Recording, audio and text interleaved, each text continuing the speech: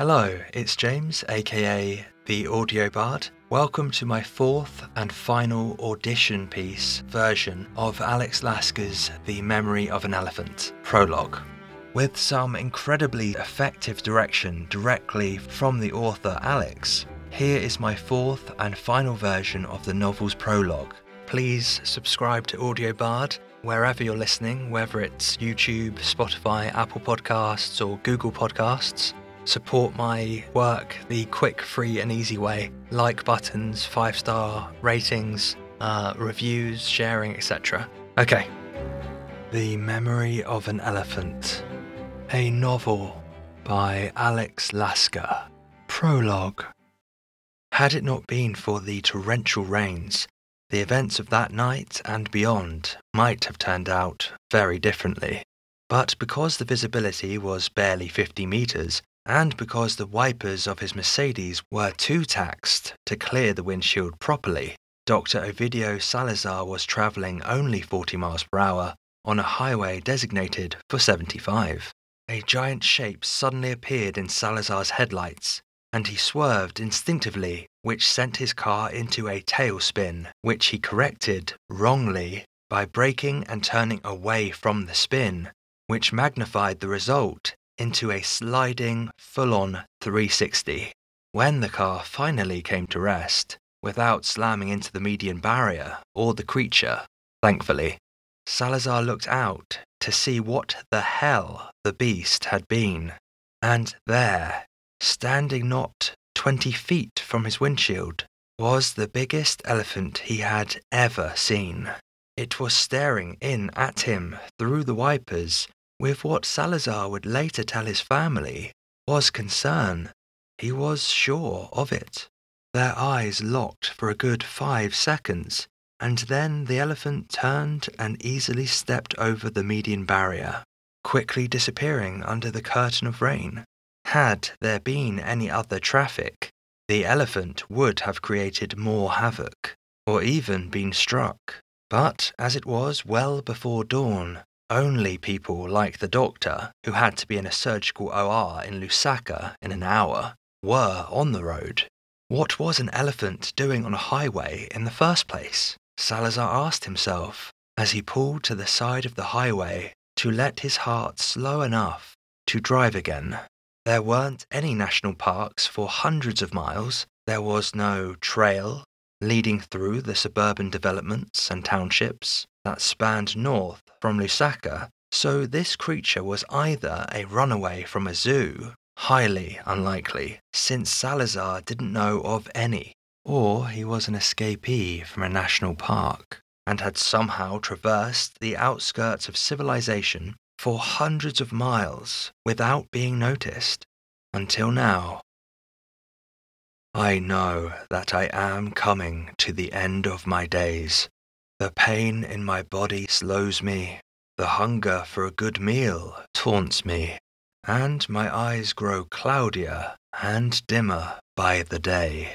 I've seen this before many times, and I know what the end will bring. So my journey back to the place where I was born, to the ones who cared for me, if they are still there, is all that is left for me. The distance and the exact direction are unknown to me, but I have no doubt that my senses will tell me where to go. I just hope to get there in time. I remember every sight, every sound, every smell from the moment of my birth to the moment we are in now. I have no dates to mark the time by, and no knowledge of the two-leggers' boundaries, but I know I've been far from my home, taken to distant lands and climates, across endless waters to towering nests, filled with noise and unbearably bright lights, where countless of them hurtle about in their false beasts. My world is out under the open sky, where the stars are so close you can see them moving across the night, where the only thing you hear is the thrum of insects, the the roar of predators carried on the breeze, or the screeching of the tree dwellers, and the dread silence of those who have to sleep on the ground. It is under that sky that I hope to end my journey, among the two-legged friends who raised me, and the friends from my long-ago adopted herd, the wonderful aunts and cousins who took me in as if they were all my mothers. Trevor Blackman, the 53-year-old assistant game warden for Zambia's national parks, hung up the phone and scowled. This was going to be a headache, if the sighting was bona fide, and the witness was a surgeon, so he was probably reliable. How had such a large animal been able to avoid detection in a fairly populated area for the several days it would have taken it to travel from the nearest national park? Now Blackman was going to have to locate the elephant, probably from the air, and dispatch it before it caused any major problems, like trampling some innocent family in their backyard, and before the beast came to the attention of the animal activists. They would demand that it be tranquilized and transported back to a park, which, with a £15,000 bull, and this surely had to be a bull, females rarely travelled alone, would be the biggest headache of all. It would be far easier and more convenient to wait until it was in a tribal area, far from prying eyes, dispatch it, and let nature take its course with the corpse. There were 25,000 elephants in Zambia, after all. One less bull wasn't going to be a concern.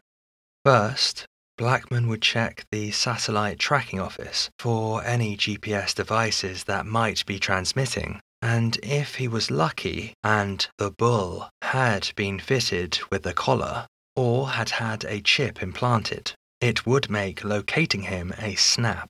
Blackman knew this was a long shot, since no alarms had gone off yet, but that might be explained by the budget cuts that had gutted the staff whose duties included monitoring the devices.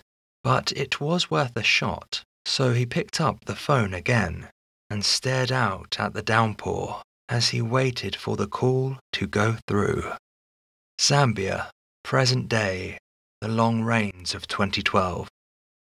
If you enjoyed that, also for links to buy Alex Lasker's novel, go to the description on YouTube and also the show notes on Spotify, Apple Podcasts, etc. There you will find Amazon links, Audible links, and Alex Lasker's website. Thank you. I will also include the third version. So the first version you hear is my last version of the prologue of The Memory of an Elephant. But so you can hear the progress, I'm going to share my third version, which I was being too much of a voice actor, and Alex showed me that there are at least two modes for a professional voiceover artist, and that is audiobook narrator, someone who is who's reading the story, who's being a storyteller, but an alternative to that is being an actor and playing every part, and he was right, This novel requires a narrator. It does the work for itself. The writing really does do the work for it. Okay, thank you very much. Bye-bye. The Memory of an Elephant, a novel by Alex Lasker. Prologue. Had it not been for the torrential rains, the events of that night and beyond might have turned out very differently. But because the visibility was barely 50 meters, and because the wipers of his Mercedes were too taxed to clear the windshield properly, Dr. Ovidio Salazar was travelling only 40 miles per hour on a highway designated for 75. A giant shape suddenly appeared in Salazar's headlights, and he swerved instinctively, which sent his car into a tailspin, which he corrected wrongly by braking and turning away from the spin, which magnified the result into a sliding, full-on 360. When the car finally came to rest, without slamming into the median barrier or the creature. Thankfully, Salazar looked out to see what the hell the beast had been. And there, standing not 20 feet from his windshield, was the biggest elephant he had ever seen. It was staring in at him through the wipers with what Salazar would later tell his family was concern. He was sure of it. Their eyes locked for a good 5 seconds, and then the elephant turned and easily stepped over the median barrier, quickly disappearing under the curtain of rain.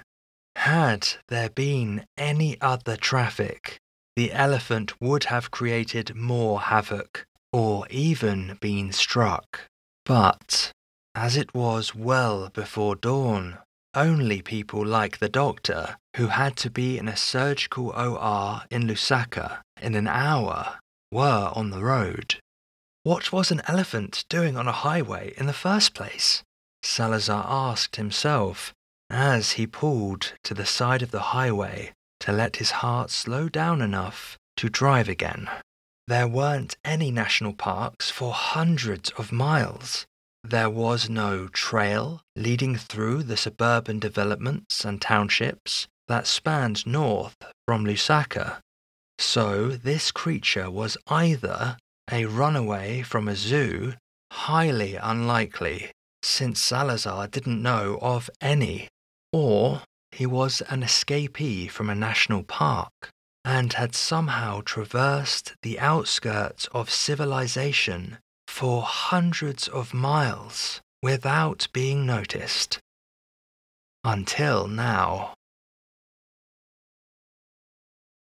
I know that I am coming to the end of my days.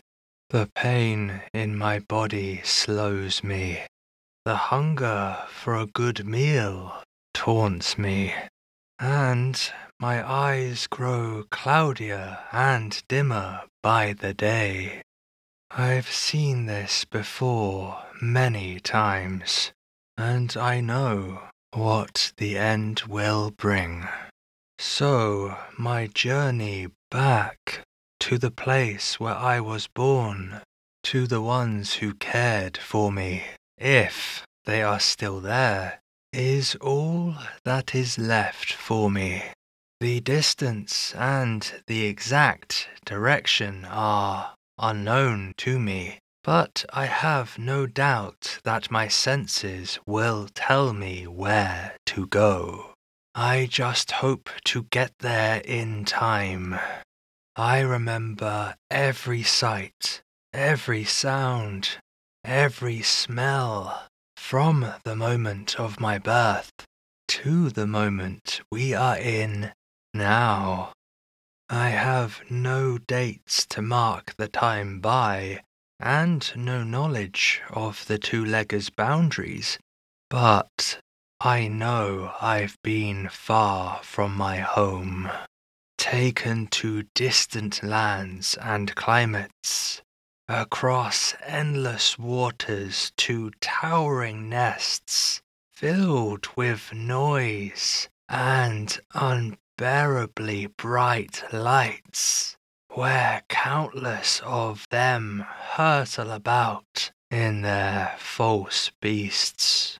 My world is out under the open sky, where the stars are so close you can see them moving across the night, where the only thing you hear is the thrum of insects, the roar of predators carried on the breeze, or the screeching of the tree dwellers, and the dread silence of those who have to sleep on the ground. It is under that sky that I hope to end my journey among the two-legged friends who raised me, and the friends from my long ago adopted herd, the wonderful aunts and cousins who took me in as if they were all my mothers. Trevor Blackman, the 53-year-old assistant game warden for Zambia's national parks, hung up the phone and scowled. This was going to be a headache. If the sighting was bona fide and the witness was a surgeon, so he was probably reliable.